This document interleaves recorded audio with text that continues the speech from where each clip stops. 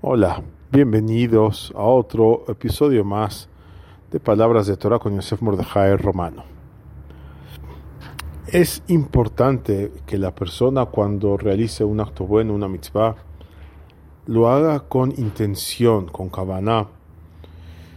No es lo mismo sonreír al compañero, al prójimo, por ser un ser humano decente, que hacerlo con intención. Por ejemplo, pensar que el prójimo es un Tselem Elohim. Cada ser humano tiene una chispa de divinidad, como se suele traducir, a imagen y semejanza divina. Sin entrar en detalles a qué se refiere esto, pero es importante, como decía, tener una kavaná, hacer las acciones con intención. Regresando a este mismo ejemplo de decir buenos días y sonreír al prójimo, si una persona lo hace mecánicamente, pues a lo mejor cumplió una mitzvah, pero no es lo mismo que una persona que lo hace con intención, como en inglés se dice mindfulness, estar consciente de lo que se hace.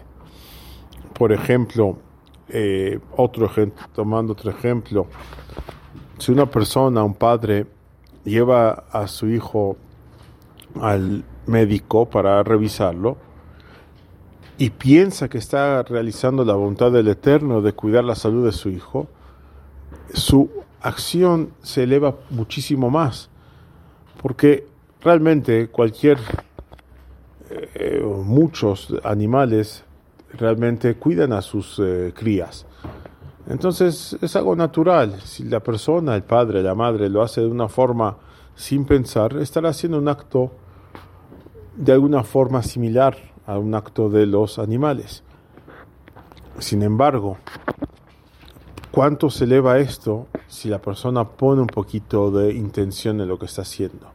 Pensar, no es necesario verbalizar, es suficiente con pensar: estoy cumpliendo la voluntad de mi Creador, de cuidar de mi hijo, de llevarlo, de protegerlo, de darle comer. Y esto es cierto en todas las demás mitzvot. Una persona le pide a su compañero en la mesa: pásame la sal, y la persona le da la sal.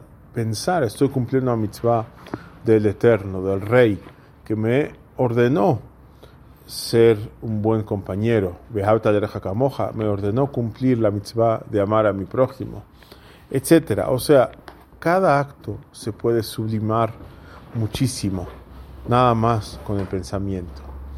Hagamos esto, que no nos cuesta nada y tenemos mucho para ganar. Buen día a todos.